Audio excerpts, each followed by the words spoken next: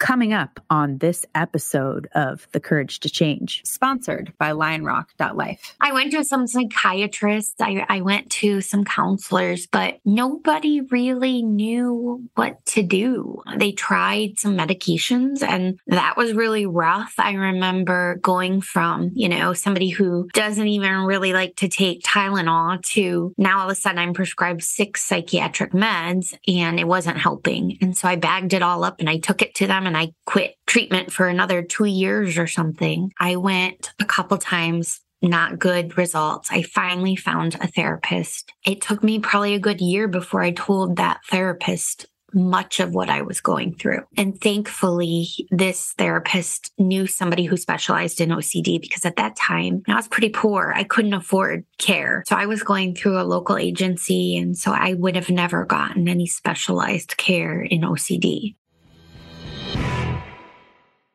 Hello, beautiful people. Welcome to the Courage to Change, a recovery podcast. My name is Ashley Loeb-Blassingame, and I am your host. Today, we have Stacy Quick. Stacy grew up with intrusive thoughts starting at age 5. As a teenager, it progressed to an attempt to throw away her whole bedroom. She'd begun to find that the thoughts could attach themselves to things. So if she could just get rid of the things, then the thoughts would go with them. At 15, she first learned about OCD on Dateline, but help wouldn't come for years after that. In high school, she dropped out 3 times because of her anxiety and the time she was out of class attempting to clean herself, a task that truly was never complete. In her early 20s, things hit a low. At that point, she was experiencing most of the categories of OCD. She was basically not leaving her house. She could only eat food that wasn't prepared by her, which devolved into a hamburger from McDonald's every 4 days or so. She lost 100 pounds and began cleaning her mouth with Comet and other cleaning products.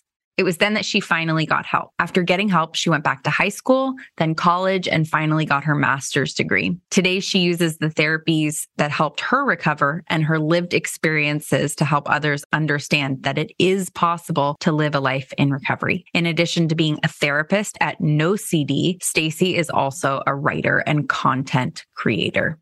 This is such a great episode because it is incredibly informative. I think a lot of us misunderstand OCD or downplay it as something simply related to wanting things clean. I know I've done that. And Stacy really helped me understand all the different ways that OCD can show up, all the different ways that we see it in children, what the warning signs are, and how OCD can look like a lot of other things. After talking to Stacy, I am wondering how often things are misdiagnosed that are actually OCD, and maybe if more of us know about this, we might be able to get better care for our loved ones.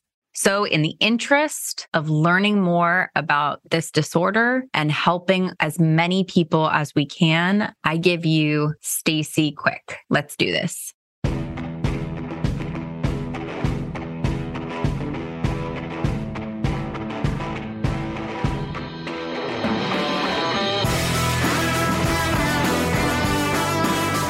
You're listening to The Courage to Change, a recovery podcast. We're a community of recovering people who have overcome the odds and found the courage to change.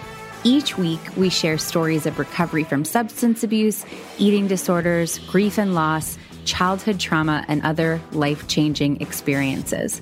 Come join us no matter where you are on your recovery journey. Stacy, thank you so much for being here.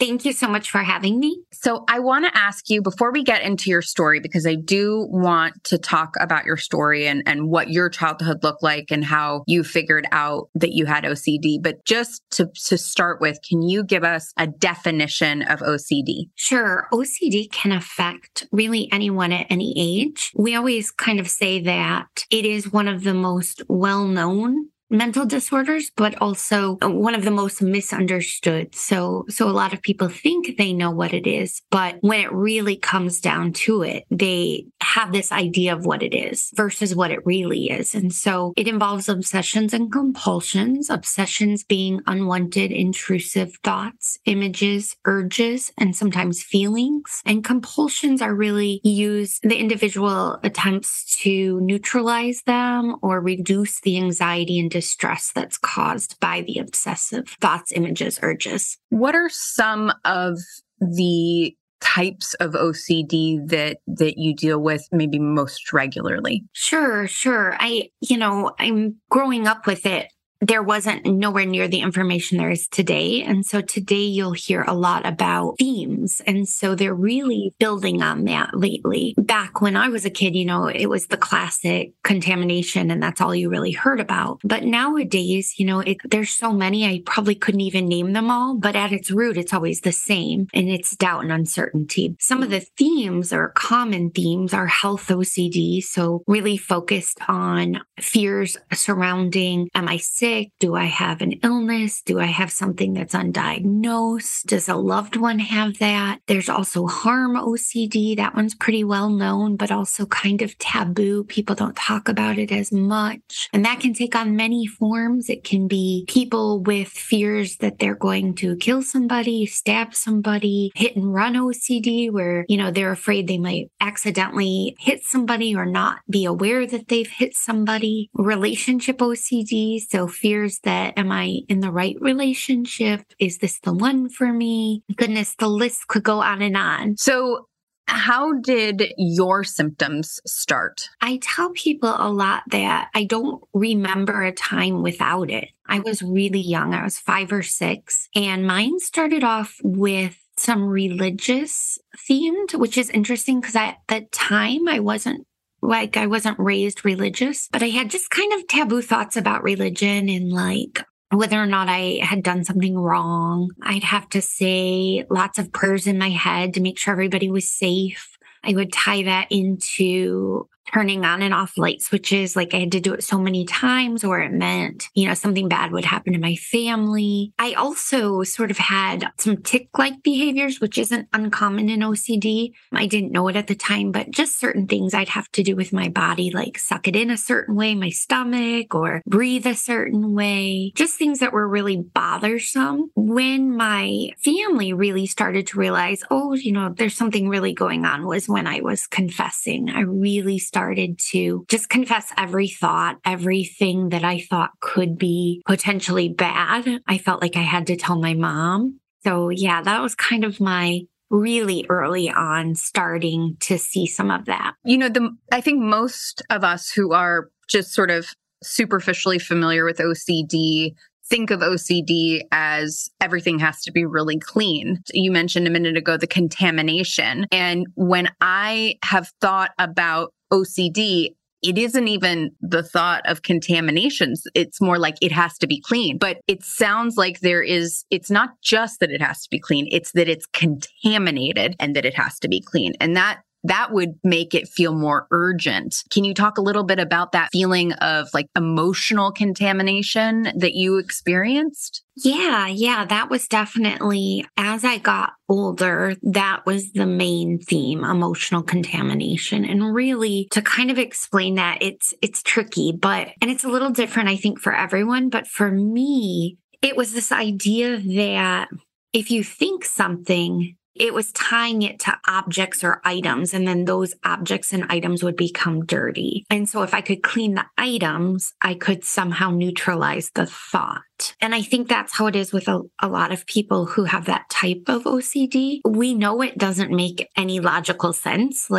Most people with OCD have a great deal of insight. They know that what they're doing and the way that they're thinking is pretty illogical. But because OCD is known as the doubting disorder, it implants doubt. And if there's even a 0.001% chance it is somehow dirty because of the thought I had, I'm going to wash it just to be sure, right? That's kind of how OCD works. Just in case I need to do this. So I heard two different things. I heard dirty as in dirt, and then I heard the emotional contamination. So if you have, I'm just going to make something up. If you have a dish that's dirty, like what could an emotion be contaminating that, and also a dirt? Like how do you think about that as it relates to emotional contamination versus just dirty? Yeah, sure. I mean, I think like I said, everybody is unique and different. There are some people with classical kind of contamination where they are worried about germs or diseases or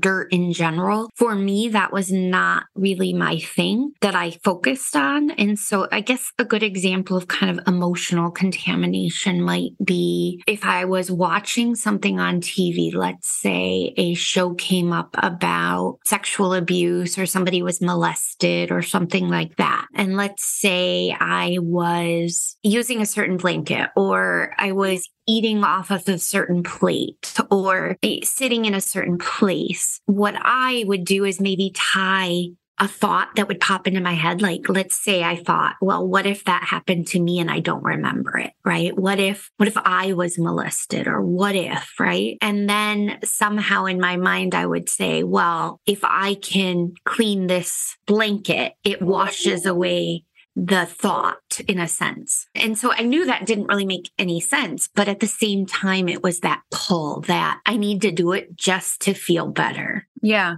What was your childhood like? Do you think that the need to control was in part a response to environmental or just genetic? The general consensus out there is that we don't know what causes it, right? That it's so many things factor into it, like any other mental condition, right? We know that genetics plays a huge part. I often tell people, I have 3 biological children. 2 have been diagnosed with it. I've had it since I was very, very young. I have 2 other immediate family members with it. So for me, it really is genetic, and I see it as like a brain disorder. I really do. I see it as parts of the brain that are malfunctioning. I do think that environment definitely can play a role. Sort of the flavors or the themes that you see in OCD for people tend to come from environments, right? Like what's important to you, right? You'll often hear people say that your symptoms or your themes attack your values or things you care a lot about. And so in that regards, I definitely think some of that is learned, not even at a small environmental level, but society, right? We're starting to hear more and more about OCD and the taboo themes. And I think the reason why so many people have those themes is because it is so taboo by society. In that regards, I do think it's a lot to do with environment. You did things like put your stuff in the pool and get rid of all your belongings. Was that something that brought you any relief? Yeah. So I was just a weird little kid. I'm not going to lie. And I didn't know what was going on. This would have been like the 80s. OCD was not what it is today. Like people just did not know what it was. And certainly not my family, certainly not me in rural Michigan. But yeah, I was just from a very young age doing quirky stuff. I went through a gas theme that was really big,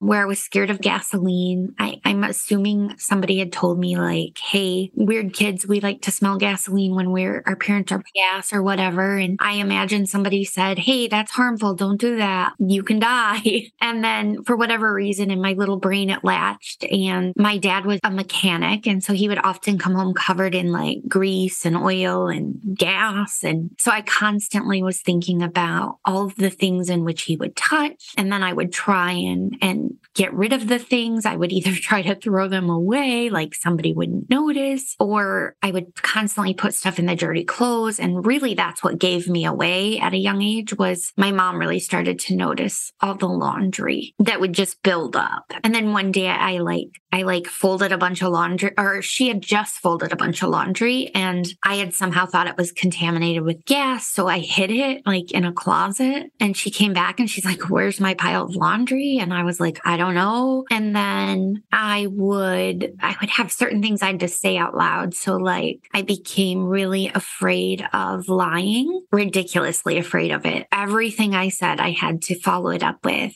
maybe, I think. I don't know.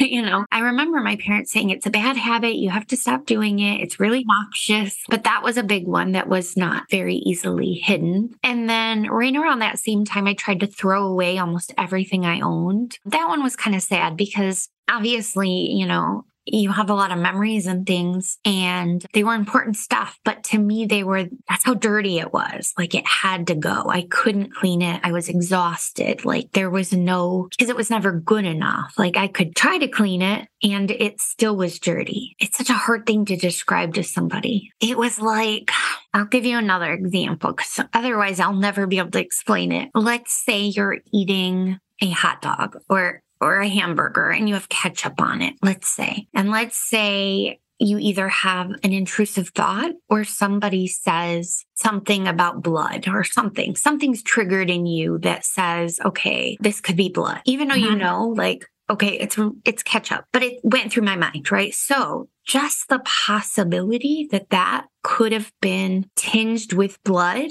I couldn't eat it. And then I couldn't eat anything red. And then before you knew it, it was like dominoes. It's like every time I'm eating, now I'm thinking, what else could be in my food? What other colors, then yellow could be urine, right? And it just builds. And before you knew it, like for me, I stopped eating almost altogether, which is kind of crazy because I really like food. So obviously that one got me some notice as well, because that one was really hard to hide. I don't know if that makes sense, but it's like tying the emotion into actual things. It actually is a really interesting coping mechanism in the sense that these emotions are these amorphous things that we have, and you were trying to make them concrete so that you could manage them. And that actually makes sense. If trying to put it into an item and then now I can do things to this item to try to remove the emotion, as opposed to having to try to figure out how to deal with this amorphous thing that's floating around in your head. And even though it's maladaptive, it really does make sense to me. What were some of I'm thinking of were you called a picky eater, weird? What were some of the things that you were called? And I ask this because I'm sure there are people out there listening who are either thinking about their kid. I know I'm thinking about my kid who has there's some weird food stuff, or, people are they think about things that either they've done, or other people, and that they might relate to that you mention. For sure. My nickname was Bones, which is just ridiculous and given my current size. But everybody, I just always called me super skinny. I was kind of known for that up until I was an adult. We joked. The other piece to this too, I mean, there's so much here, but I also went through a few years where I was really afraid of choking. And so I basically lived on mashed potatoes and gravy and ice cream for 2.5 years at least. I just wouldn't eat anything because to me, those were safe, right? They were squishy. And so we would go to restaurants and everybody would make a joke oh, Stacy, she doesn't eat much. She's just going to have mashed potatoes and gravy. And the waitress would kind of my brother would be ordering steak and all this crazy stuff. And then they'd kind of look at my parents why aren't you feeding your other child? But it was just, that's what I did. Were there some comments or characterizations about you that people made that ended up turning out to be OCD? Oh, yeah. I mean, I think a couple things with that. My whole life, I was called timid and shy and bashful and all those things, of course.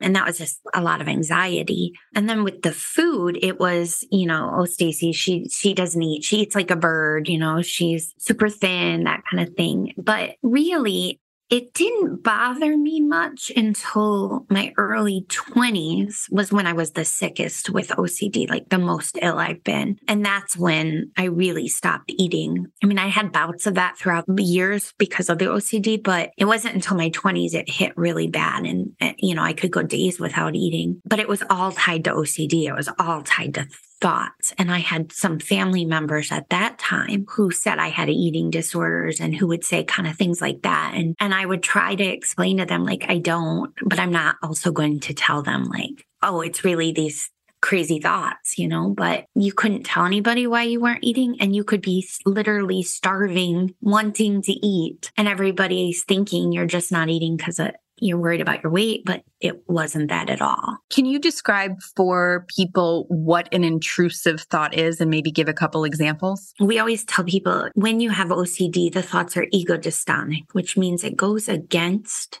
who you are, your values, the things that you would really want to do. It's really the opposite. That's what makes it intrusive. That's what makes it unwanted. And then it's persistent. Everybody has thoughts that the same thoughts people with OCD have. The only difference is they don't get stuck on them and they don't try to attach meaning. People with OCD want to know, well, why did I have it in the first place? It must mean something. So an example might be like one I've had for years. It's not that often anymore, but I used to, like, I would be driving and the thought would come through my mind that if I just jerked the wheel, I don't know what, that it would just, I'd cause a car accident and how easy that would be, but not something I wanted to do. Would that be like an intrusive thought? Absolutely. But you're able to dismiss it when you don't have OCD. It's like your filtering process is working. It's spam. It's a spam thought. Got it. Okay. For someone with OCD, that thought would repeat and repeat and repeat and repeat and just until it was so bad they couldn't drive or something like that? Yes, if that was something that the OCD latched onto, because it's so nuanced, because there are many things I can still have intrusive thoughts, but they don't faze me because it's not something that for whatever reason I've attached any meaning to. So when COVID came out, some people closer to me who know about my OCD were like, oh my gosh, you must be really, really bothered by this. This must be really, really. It didn't faze me in the least. If anything, my life got 100 times easier because I didn't have to socialize.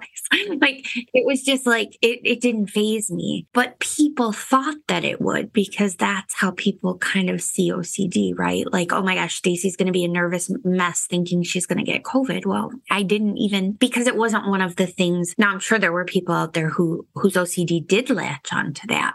But that's just how it's so personalized. It's so individualized to each person and it can change. When you were in your 20s and it got really bad, you stopped eating, lost 100 pounds, eating every 4 days, washing your face so much that you were getting these burn marks. What was the response from people in your life and how did you end up getting to a place where you got help? You learn from a very young age, or at least I did, to hide it because it's just something where you know something's wrong. You know you're not like other people, but you don't know what it is. And so I think I was 9 or 10 and my parents actually threatened to send me to a psychiatrist. I didn't know what that meant, but I knew it was bad. I was like, that means I'm crazy and I'm not going. And so I did work really hard to disguise it. You know, when people would say things about, oh, Stacy, she's a picky eater, I would go along with it because it helped me to keep my way of doing things. And so over the years, very few people, if anyone, knew the extent of it. Like I said, I think the majority of the people just thought it was a weight issue or a stress issue. I very clearly remember my dad saying like something to the effect of, you're lucky, you're one of the ones who, when you're stressed, you lose weight. And I was thinking, I have no idea. Like, no, this is terrible. It was hard. It was tormenting. I don't know the answer to that. I was married, but I don't think my husband really understood. I don't think any of us really understood what was happening. And so the final breaking point though was I had went to a grocery store one day and I almost passed out. Like everything was spinning. And I just said, oh my gosh, something's got to happen because I knew why I wasn't eating. No one else did, but I did. And so then I was able to get some help. What was the response from your husband like and your family like while this was going on in your 20s and it was clear that something was really wrong and they thought it was the eating disorder thing? What were they doing? How were they responding to you? I think this is kind of a sad part because I don't think anybody really responded. I don't blame them. I'm not upset about it. Like, I feel like nobody knew what to do. I feel like everybody just was kind of waiting it out. I think at the end, towards the end, before when I started to get really, really probably dangerously thin, there was more worry. But again, nobody really knew. I mean, we knew I had OCD, but not the extent. How did you know that you had OCD? So how I found out, I was 15 when I found out I had it. So many years went by where I didn't know I had it. But at 15, we were watching, I think it was a 2020 or a Dateline episode, and they featured OCD. And it was this boy that couldn't leave the bathroom. And it talked a lot about how he had to have his food prepared special ways and he just would not leave this room. And I very much remember my mom saying, Stacy, you got to come see this. And she said, this is you. And I was like, yeah, it is. So, I mean, she knew something was wrong. We just didn't know what. And then once that happened, it still was probably a couple of years before I actually got treatment. Because like I said, it waxes and wanes. So there were times it was really, really intense and then times when it wasn't. And so probably when I was 16, 17, we got some help. Nothing. What did that look like? Nothing. I mean, I went to some psychiatrists. I went to some counselors, but nobody really knew what to do. They tried some medications and that was really rough. I remember going from, somebody who doesn't even really like to take Tylenol to now all of a sudden I'm prescribed 6 psychiatric meds, and it was awful, to be honest. And I'm not against meds. On a side note, I do take medications, but I remember at one point I was just on so much stuff. I had no idea, and so many side effects, and it wasn't helping. And so I bagged it all up and I took it to them and I quit treatment for another 2 years or something. Long story short, I went a couple times, not good results. I finally found a therapist. It took me probably a good year before I told that therapist much of what I was going through. And thankfully, this therapist knew somebody who specialized in OCD, because at that time, I was pretty poor. I couldn't afford care. So I was going through a local agency. And so I would have never gotten any specialized care in OCD. So they consulted back and forth and did ERP with me through that. So exposure and response prevention, that is the gold standard therapy for OCD. And it sounds a little scary, but it's not.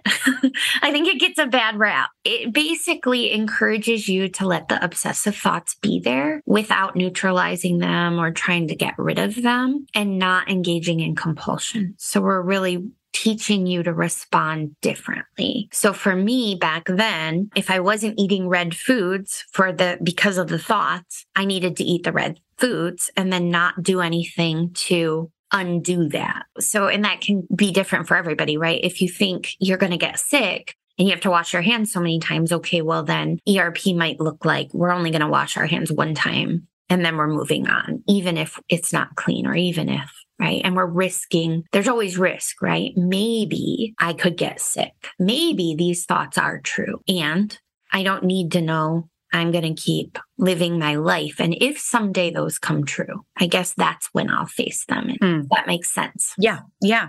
You said it took you a year to tell this therapist what was going on really with you. What were you telling them for a year?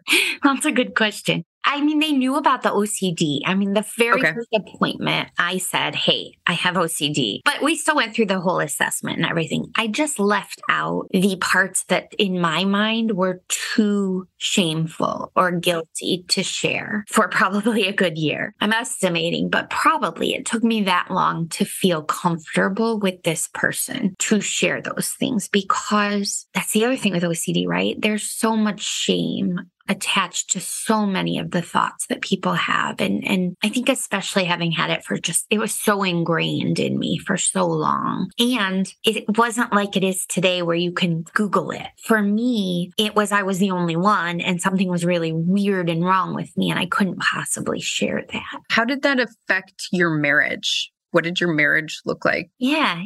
Well, I mean, I'm still married. I've actually been married 25 years. I got married young, probably because of my OCD. So right in the thick of my illness, those years, my early 20s were definitely the worst. I'm in my 40s now, so I've come a long way. And my husband is just the most chill person you would ever meet. He's so laid back. He didn't even know what anxiety was.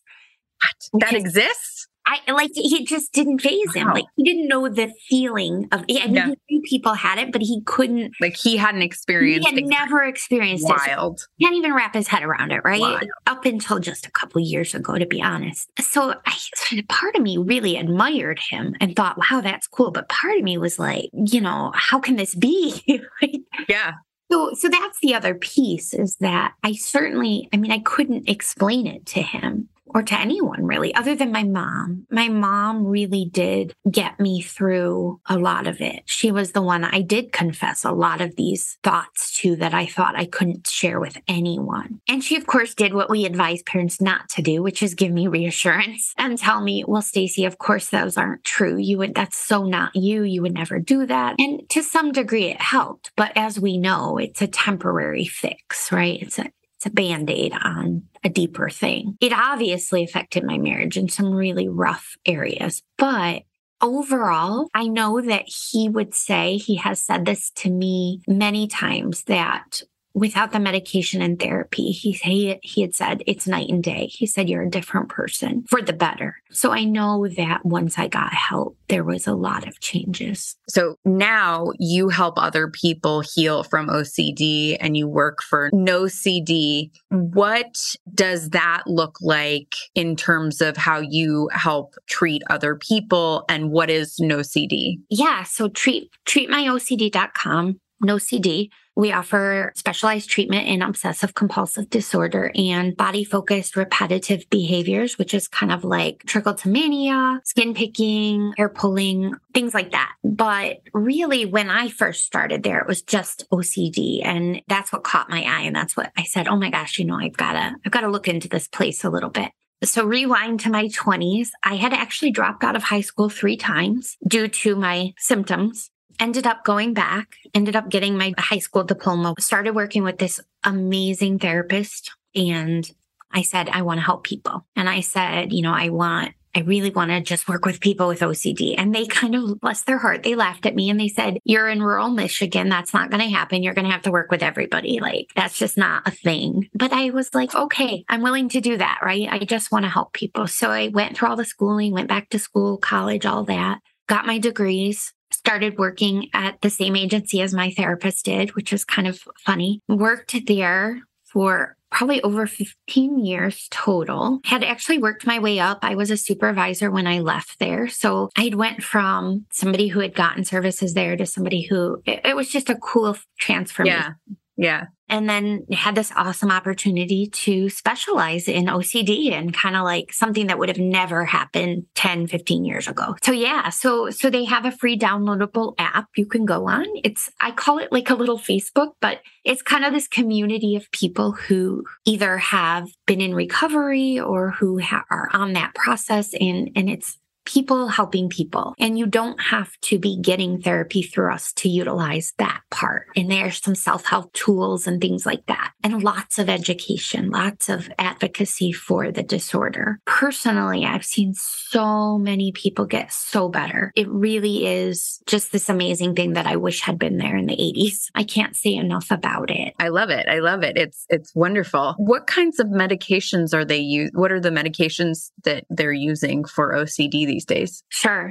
I'm not a medical doctor, so I can't give medical advice, but I will say some of the most useful are SSRIs. Oh, interesting. Okay. Those tend to be extraordinarily helpful. And for me, that along with the ERP that I got was life-changing. I can't imagine my life without it. I still see a psychiatrist every 6 months just to check in. Very much in recovery. And I tell people, it doesn't mean I don't have symptoms, right? I'm not symptom free. It is considered chronic. Some people don't like when people say that, but it's like anything else. I also have hypoglycemia, right? That's not going away. I treat it and it's very manageable and it doesn't affect me. That's kind of how I look at the OCD. It's still a part of my life that flares up at times. And then there are times where it's very, very quiet and I live, most people other than that this is my job wouldn't know I have it. So I very much live a good life. It's not that torment that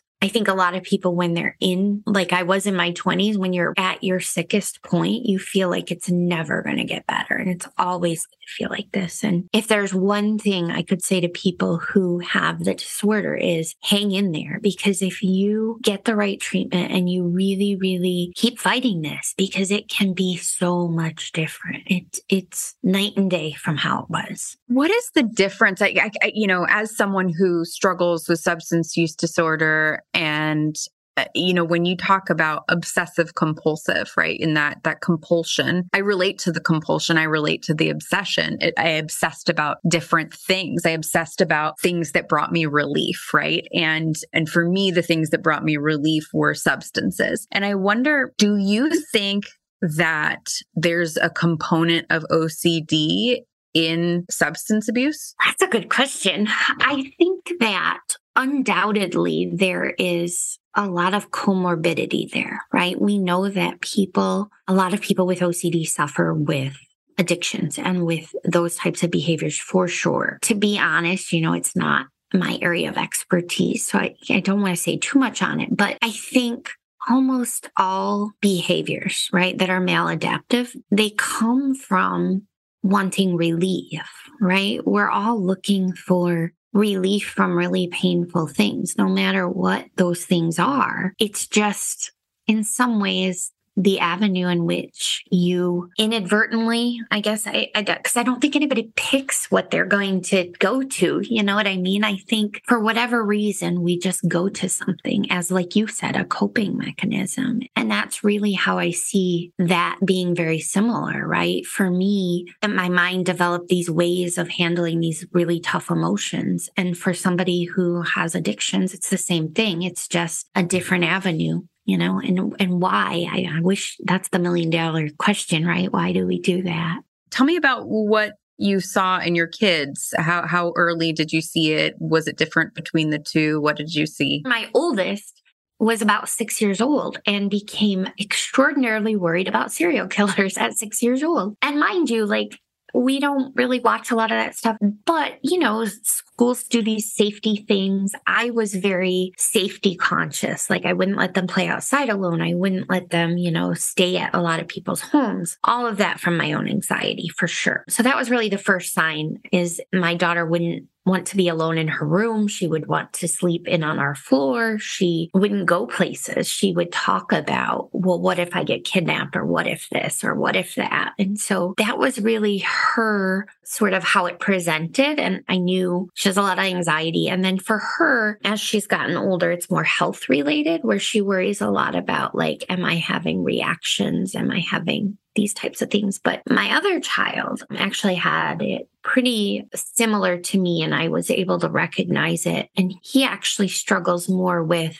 a lot of the signs for him were similar to the things I used to do when I was a kid. So it was really, in my mind, prominent with him. From a very young age, he's always been very specific or rigid. He wants things certain ways. He's the typical kind of classical, neat person, which, I often talk about myths with OCD, how people think it's always this super clean person or this neat, organized person. And although that's not all OCD is, it can be a part of it. And it certainly has been in my life and his. So I noticed that probably from the time he was 3, honestly. He's just always had a super clean room, woke up every day, crack of dawn, did his routine, just very specific compared to my other two. And when I really started noticing, though, is very emotional, very sensitive, especially to any sign of critique, and not even critique, but just simple things. If you were at all little stern with, you need to do this, then it was like, are you mad? Are you mad? Why are you mad at me? What did I do wrong?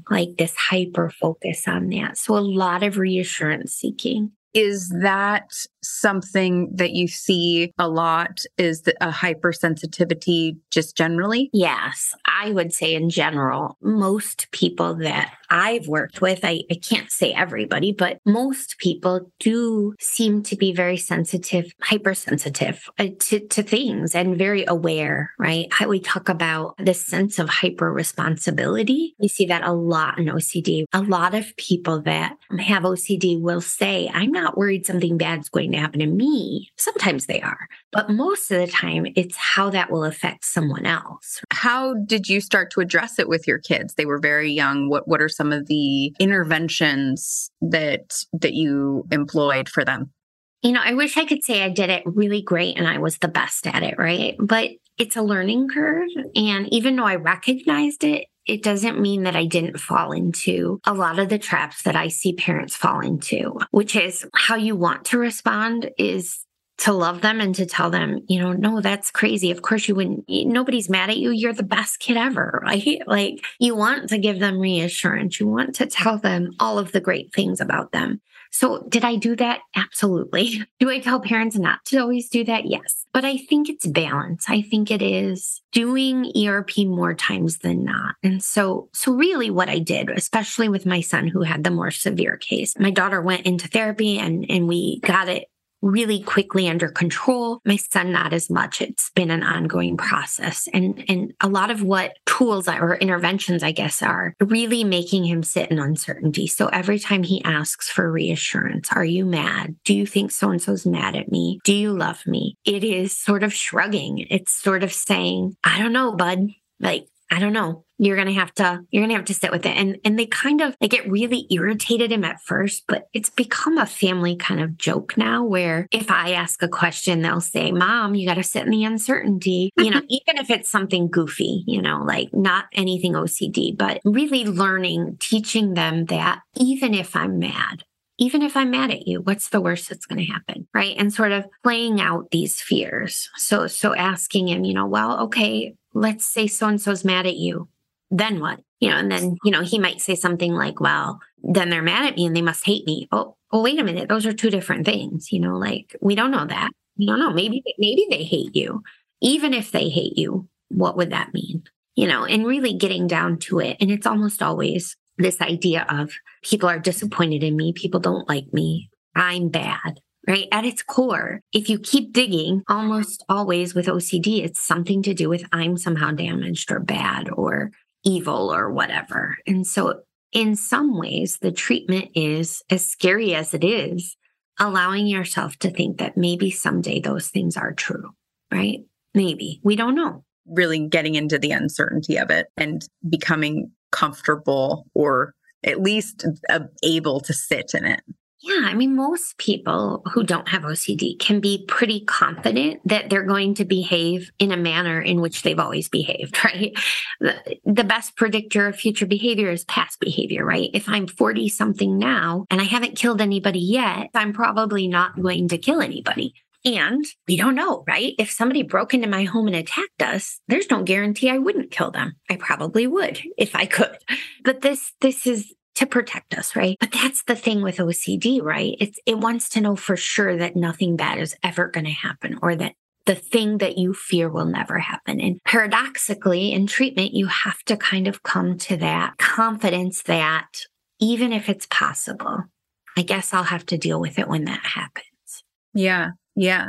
How old were your kids when you got them into therapy for this? My oldest, she was 6 or 7. It was right away because I was going through my own treatment at the time. And it was really forefront. My son was a little different because I felt, it's going to sound bad. I felt like I knew what I was doing. And so I didn't feel that it would necessarily, like we had tried some different things. Again, this has been quite a few years ago. And so there really wasn't this availability of specialists. And so by this time, I was really just using the tools I had to help. Like we had tried some therapies, but they were very general and he didn't like them, honestly. They weren't very helpful for him. And so I just kind of were doing the things that I knew were helpful for me in treatment. And then of course, with him, especially medication was a big part of it, to be honest. The same medication that I used, and that was really helpful. But he still struggles. I mean, just like it's very chronic. I will say my oldest is pretty much, it doesn't bother him much, but he definitely still struggles. It's a process. Yeah, absolutely.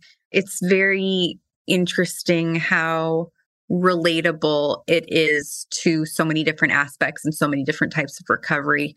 With substance use, I remember in treatment talking about the fear of being abandoned and just the inability, like, I can't deal with that. I can't deal with that. And okay, but you also can't deal with this addiction. So we're going to have to figure out how to deal with, like, maybe that's going to happen, or loss, or we call it life on life's terms, living life on life's terms. And that's part of recovery, is like, my girlfriend says life is getting very lifey right now. And, it's like these things happen, and really recovery is this abnormal response to things that happen to everyone. Loss, uncertainty, thoughts, things that happen to all of us as human beings. And then we have these abnormal response. I have an abnormal response to normal pain and human suffering. It sounds like this is a lot like that, where it's an abnormal adaptation to discomfort. And in order to recover, we have to get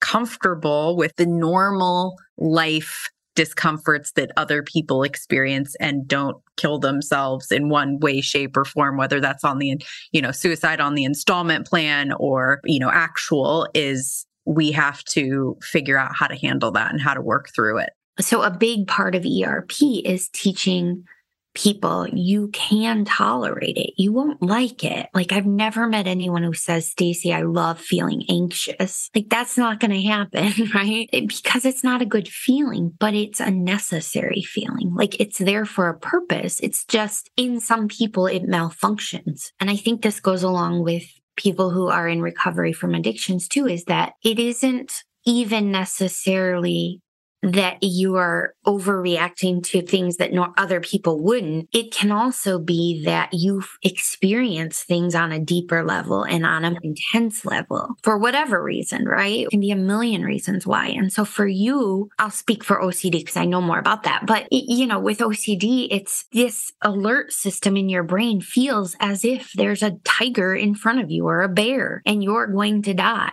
right? It feels the same. And so the person with OCD has a really difficult time recognizing that that's a false alarm.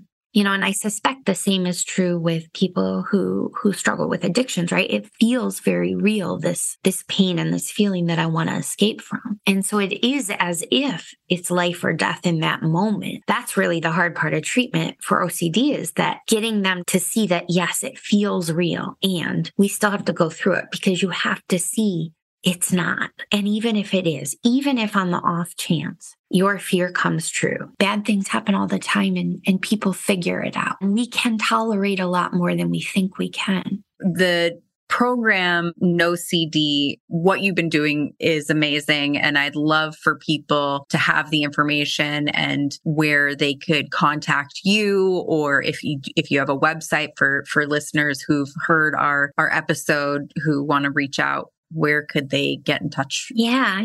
If they go to treatmyocd.com, there's a couple different things. You can call. There's a free 15-minute phone call to get started. It is a more affordable option than a lot of places out there. And I can genuinely say, I don't know of another place that has the amount of specialists in OCD and the training. The training that they provide is amazing. They have some of the world's top leaders who are training these therapists. We also have the free downloadable app. Many people interact in that community. There's tools to help teach people ERP now. Obviously, it's best done side by side with a therapist, especially in the beginning, but there are certain tools people can use even if they're unable to get therapy. And then my own personal Instagram, I list a lot of educational stuff about OCD, a lot of funny stuff, because I really do believe that humor, I think it helps. Maybe not for everybody, but for me, it certainly does help. That's stacyquick.undone for Instagram. But yeah, otherwise, we just want to help people who are suffering not suffer so much and get help sooner.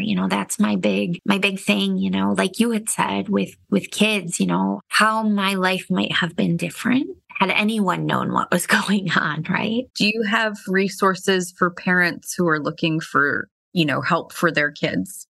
Yeah, for sure. NoCD does education sessions with parents too. So a lot of times kids, especially teenagers, they don't want treatment. And so a lot of parents will just feel stuck. Like, what do we do? What are we going to do? Because our kiddo is refusing to do, because what kid wants to sit in uncertainty and not do compulsions, right? So that comes up a lot. And so we do offer educational sessions for just parents. We offer support groups for parents. We have lots and lots of videos and just more stuff coming out all the time. Articles, lots of articles about how to parent kids with OCD, how to recognize it. But an OCD treats, I want to say 4 years old and up. I mean, we do treat pretty young kids. I've worked with a lot of kids and I've seen really great results. So awesome.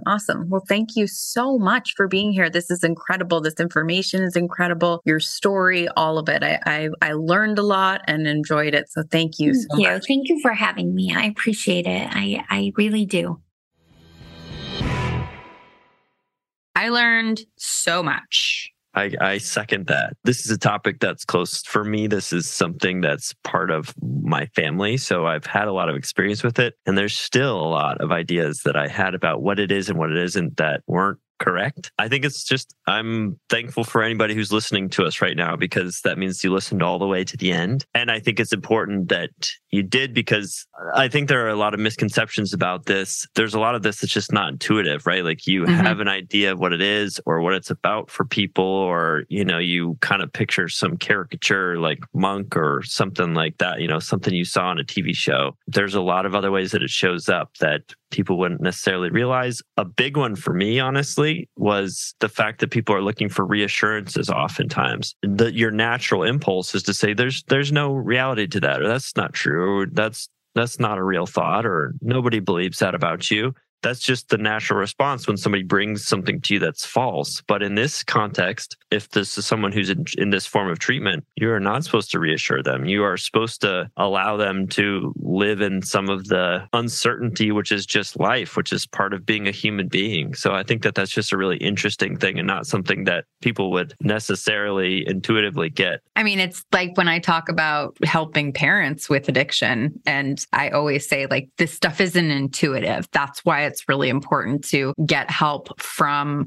an expert, because the thing that you're doing that is intuitive, which totally makes sense with regard to this disorder, is actually not helping and or making it worse. I mean, I'm not even saying this, like, I really learned a lot about this and how I think I told you that I went to my psychiatrist and we were trying I was asking about a different medication for something. And she's like, well, we do use this to treat OCD. And I was like, no. I need to clean more. Is this going to make me want to clean less than I already do? Because I can't, I literally said and thought that. I was like, I'm not touching that with a 10-foot pole. Like, if this cures people who like to clean a lot, it's funny and also embarrassing and sad. But so many of us really just think of it as like the touching of the doorknob, washing the hands that many times, or someone who's OCD, like, oh, she's so OCD, she has to clean everything. But I heard all these other things. Like, I heard one of my kids, she described one of my kids and I never, until this episode, listening to her talk, it never occurred to me that he might have, it did occur to me he had intrusive thoughts, because he would say, I have a thought stuck in my head, I can't get out. And I was like, relatable. Have you seen the J. Crew sale? Not gonna lie. Been in my mind all day. 70% off. Yeah. What? Yeah. Or a cashmere sweater. But I know, let's buy it.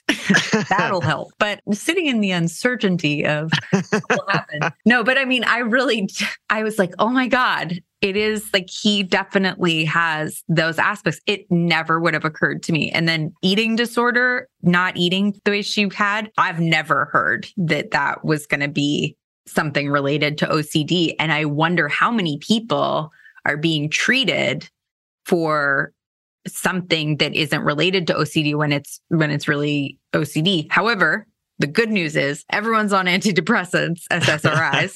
So a crossover SSRIs, they can treat it all. It brings up kind of a tricky thing with all of diagnoses, right? Where it's like, whether you've gone to a specialist or you get a particular diagnosis, it's like then an awful lot gets filtered through that lens, right? Mm-hmm. So like you mentioned, if somebody went with they had the food stuff that Stacy had, and they were in treatment at an eating disorder clinic, it would not go through that filter, right? It will just be like, no, we know what this is about, and this is They we're going might to treat add in this to way. it.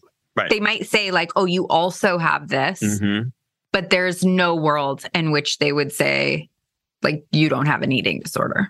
No world. I don't. And you know, if I'm wrong, email me. But but no, I mean, I think it's true. I mean, it's just I think it's normal is that because things aren't crystal clear and diagnoses can change, and I don't know what I even want to say about it, but it's just a tricky situation for everybody kind of figuring out what are their own little things, because it's so easy to view it through, you know, for you might interpret the same things. Oh, well, this is just part of the, you know, addictive behavior. I actually decided in this episode that OCD is the umbrella and that addiction is under the umbrella, because what is addiction?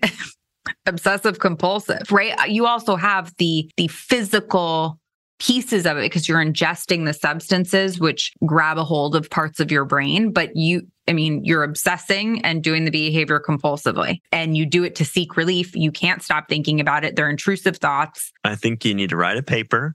I was just thinking that. And get it peer reviewed, and we can come back a couple episodes. We'll talk about it. I mean, I've solved the problem. New England Journal of Medicine, call me. We're waiting to hear back from the DSM. Yeah, exactly. We think we're on to something. Yeah. They have now categorized all disorders in the DSM underneath OCD. You know, New World. No, that's not. I was going to say New World Order. We talking about the wrestling, professional wrestling? Yeah. I was going to say it's Brave New World Order. It's take me seriously. New World Order, lizard people, Illuminati, all OCD, all what Ash all is under the OCD umbrella. Got it. Winning. Well, I'm very thankful for Stacy to come on here and give us so much. I'm so glad that she could put some context to what it really is and what it really isn't. This week, we're rooting for you as always. Anyone who is listening, who's struggling with anything at all, we are rooting for you. Ashley, anything you want to leave the people with? In all seriousness, thank you so much for listening, and we hope you have a fantastic week. And please reach out if you're struggling. We have an email, podcast@lionrock.life. We'd love to hear from you, and we look forward to next time. This podcast is sponsored by lionrock.life. Lionrock.life is a diverse and supportive recovery community offering weekly over 70 online peer support meetings, useful recovery information, and entertaining content. Whether you're newly sober, have many years in recovery, or you're recovering from something other than drugs and alcohol, we have space for you. Visit www.lionrock.life today and enter promo code COURAGE for 1 month of unlimited peer support meetings free. Find the joy in recovery at lionrock.life.